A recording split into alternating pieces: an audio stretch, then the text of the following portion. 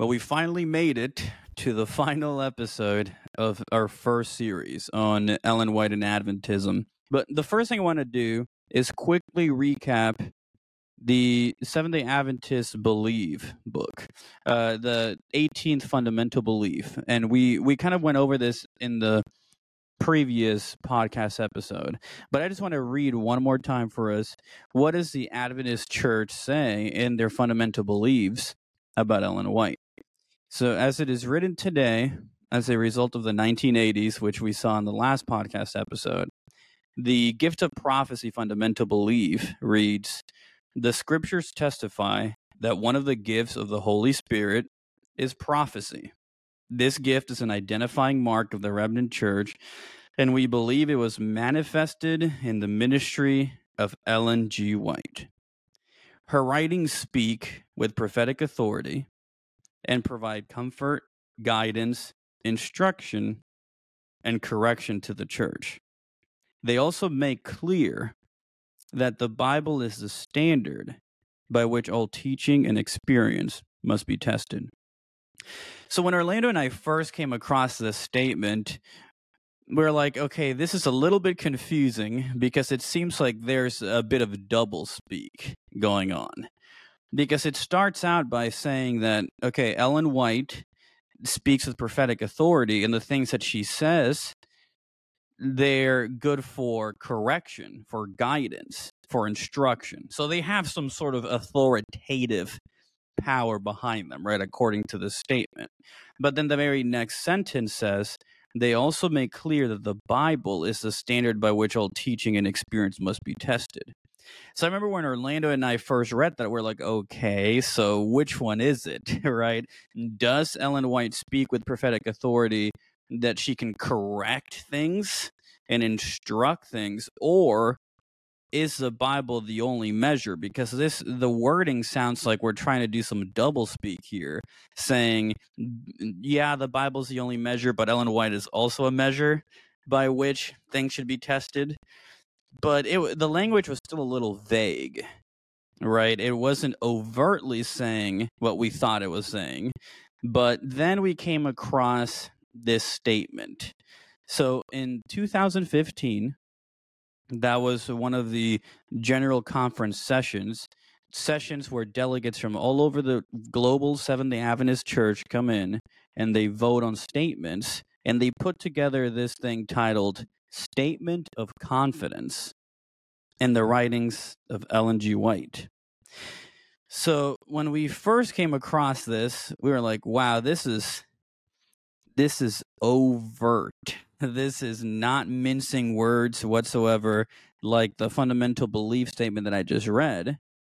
Let's just read the little intro here. It says, as delegates to the 2015 General Conference session in San Antonio, Texas, so that's in Orlando's neck of the woods, we express our deep gratitude to God for the continuing presence of the various spiritual gifts among his people, and particularly for the prophetic guidance we have received through life and ministry of Ellen White.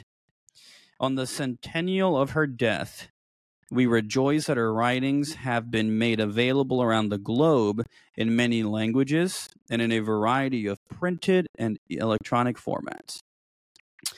Now, here we go. Here's the meat of this statement.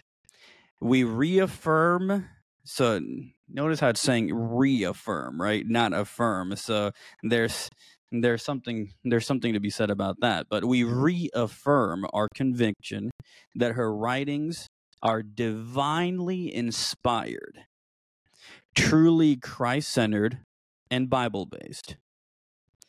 Rather than replacing the Bible, they uplift the normative character of Scripture. So it still has doublespeak, right? It's like it's impossible for them to avoid doublespeak. It's like, okay, they uplift the normative character of Scripture. They don't replace the Bible, but they correct inaccurate interpretations of it, derived from tradition, human reason, personal experience, and modern culture. So when we first ran into this, we're like, this is super clear and overt The official Seventh-day Adventist Church is putting out a statement that's saying that, oh, Ellen White's writings are supposed to correct erroneous interpretations of Scripture. And when something happens that the Bible and Ellen White don't see eye to eye, we're supposed to be using the writings of Ellen White as a key to unlock the secrets of Scripture. Yeah, when I saw this, I think it's interesting because there's a bit of circular reasoning going on here. And I may have mentioned this before, where the Bible is the source of authority that is used to test the prophets, right? So you have that on the one hand. And then on the other hand, Ellen White is the thing that corrects all incorrect interpretations of Scripture, right? So in a sense, we're saying we need the writings of Ellen White to help us understand Scripture, right?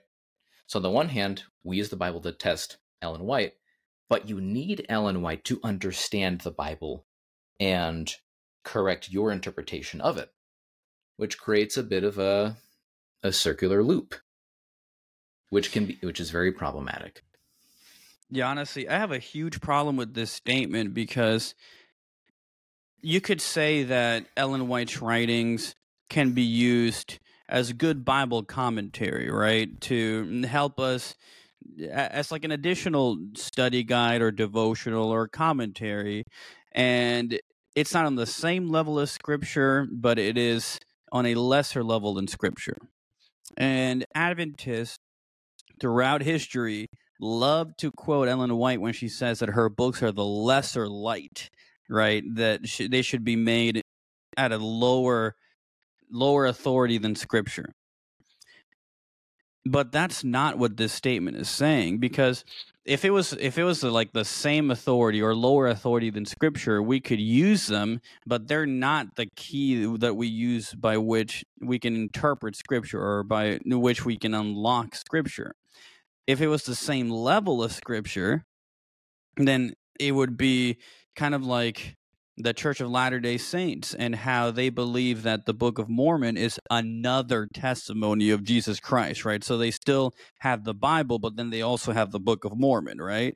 But if we are saying what I think we're saying, and what I mean by I think we're saying is what we're definitely saying because it's on the official Seventh-day Adventist Church website, and it literally says the writings of Ellen White can be used to correct wrong interpretations of Scripture.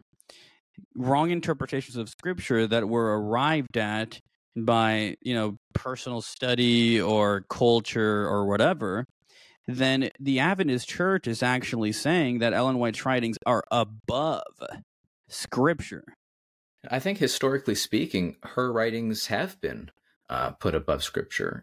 And when we consider really the history of the church, namely from in the 20th century, you see an effort by more, fanatical Adventists to try to canonize her writings.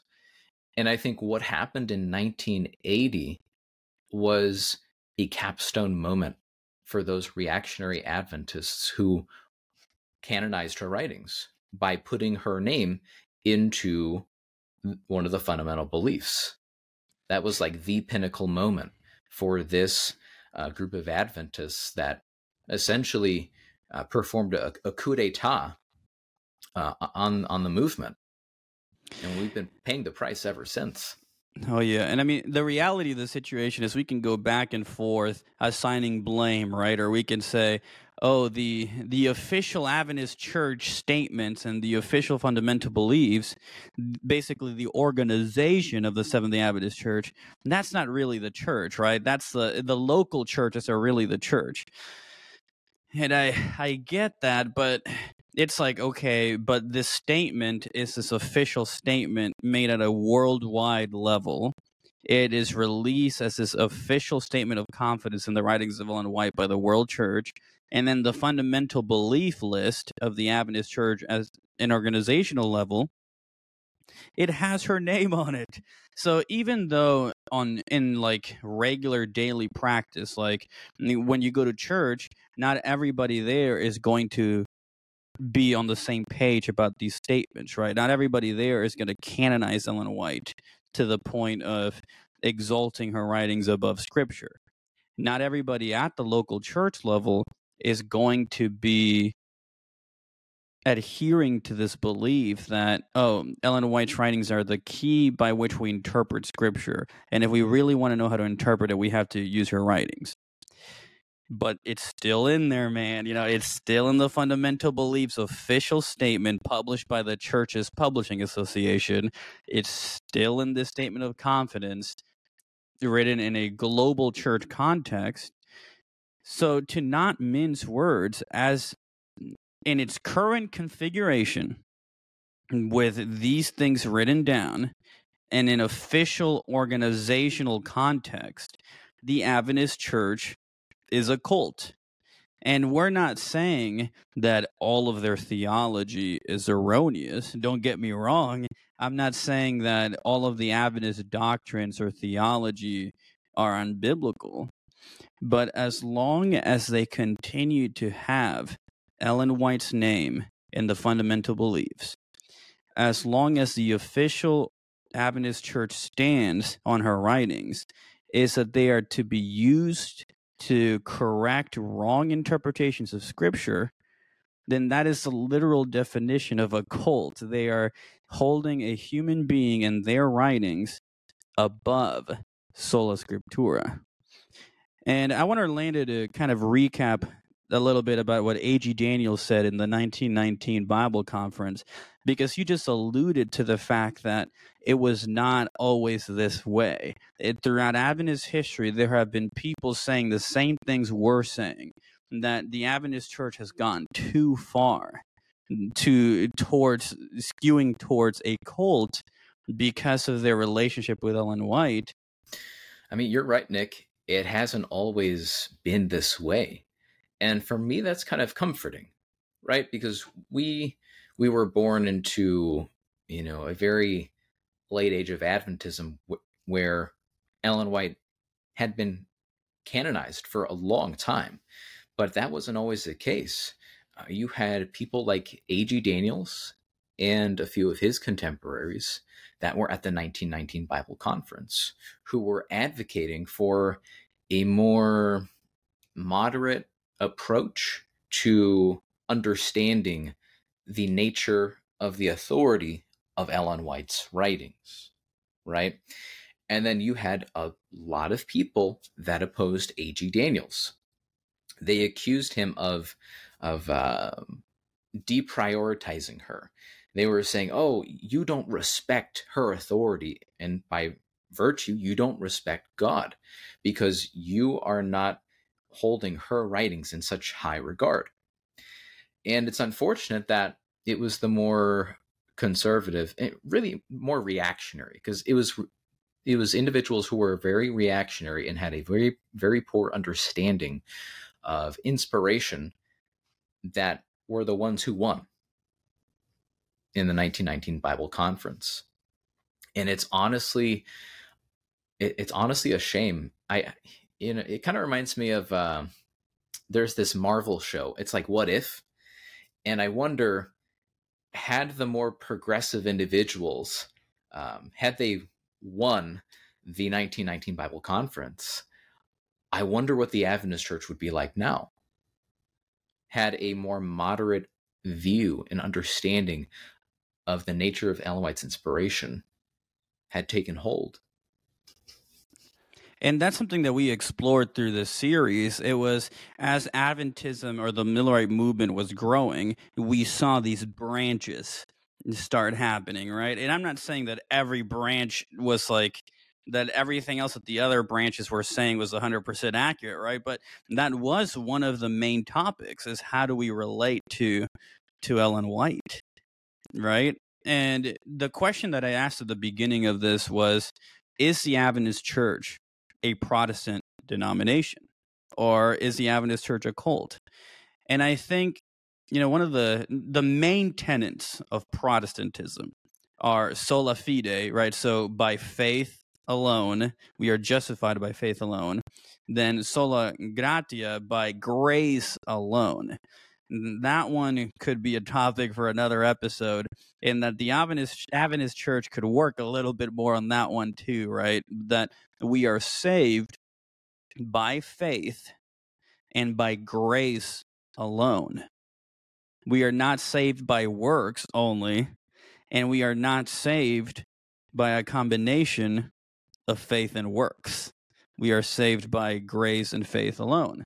But the other extremely important tenet of Protestantism that we're focusing on right now is sola scriptura, scripture alone. And that's what differentiates Protestants from other cults, right? That's what differentiates Orthodox Christianity or belief versus just people making stuff up, right? And then assigning Christian terminology to it. So I think that our rallying cry, because we were discussing this, the two of us were, and we were saying, okay, we don't even necessarily need to agree on the prophethood of Ellen White, because that's not even what the main focus we think should be on. We think that the main focus should be sola scriptura. That should be the rallying cry. It shouldn't be like, let's have this huge discussion on the prophetic authority of Ellen White, even though I think there's some merit to that. But it's, has the Adventist Church stepped away from sola scriptura? And I think it's clear that they have. I think it might be helpful to just define what exactly sola scriptura is, right? And I've seen one definition where it states that, the Bible is the sole source of authority for Christian faith and practice. And I think that's really what our rallying cry and what our main takeaway from this series is. It's not, let's do a big bonfire and gather up all of Ellen White's books and, roast some s'mores on it. It's, hey, we can keep her writings. We don't have to forget the fact that she was a historical figure and that she was an important figure in the history of the Seventh-day Adventist Church, but that does not give us the excuse to hold her writings above Scripture. And it's quite sad, because one can believe that Ellen White is a prophet and that she's inspired, and still desire that her name should not be in one of the fundamental beliefs. Let's go back to sola scriptura. The Bible alone should be our guide, not Ellen White. And Orlando and I still both consider ourselves Seventh-day Adventists, so it's not like we're saying, let's throw everything away. But what we're saying is, let's go back to true Protestantism.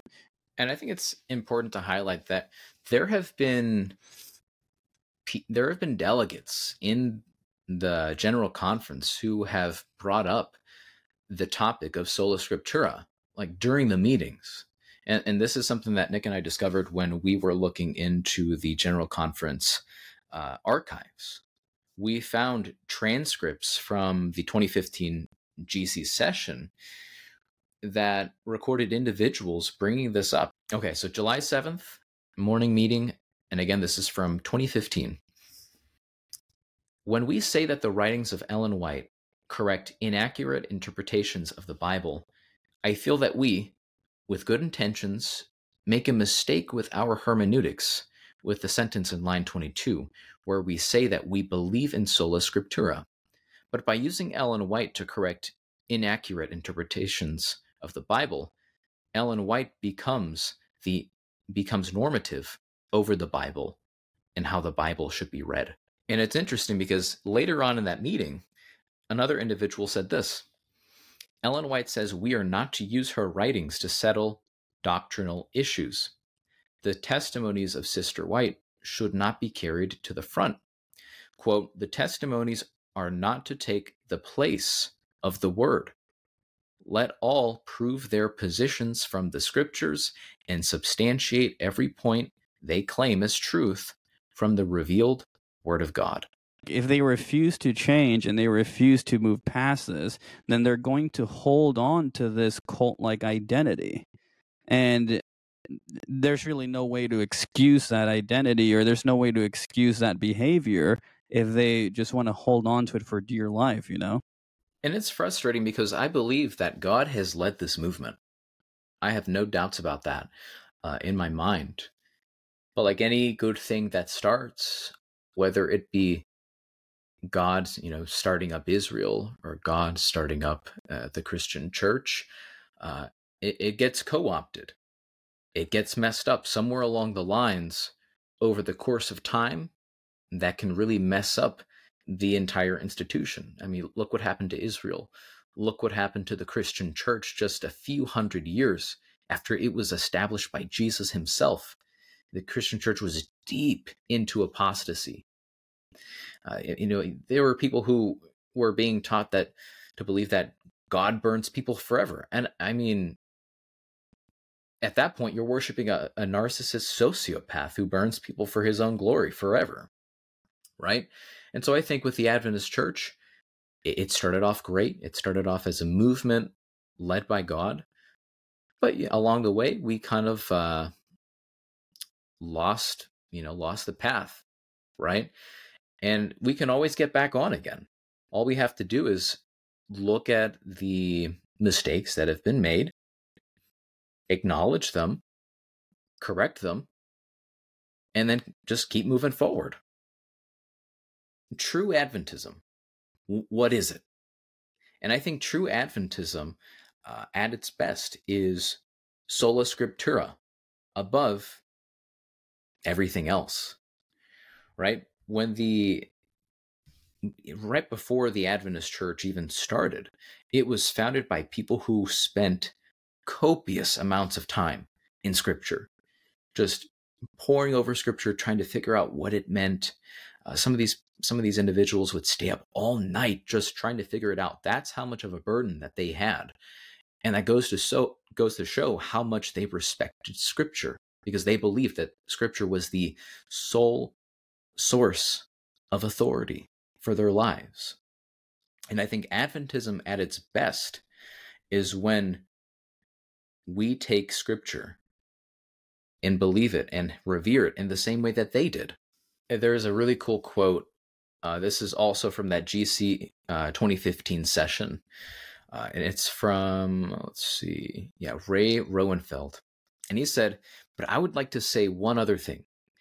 And that is that Ellen White herself, I think, would be, I'm not sure how to put this, but I think she would actually be scandalized by the fact that we, as Seventh-day Adventists, have incorporated her name into our fundamental beliefs."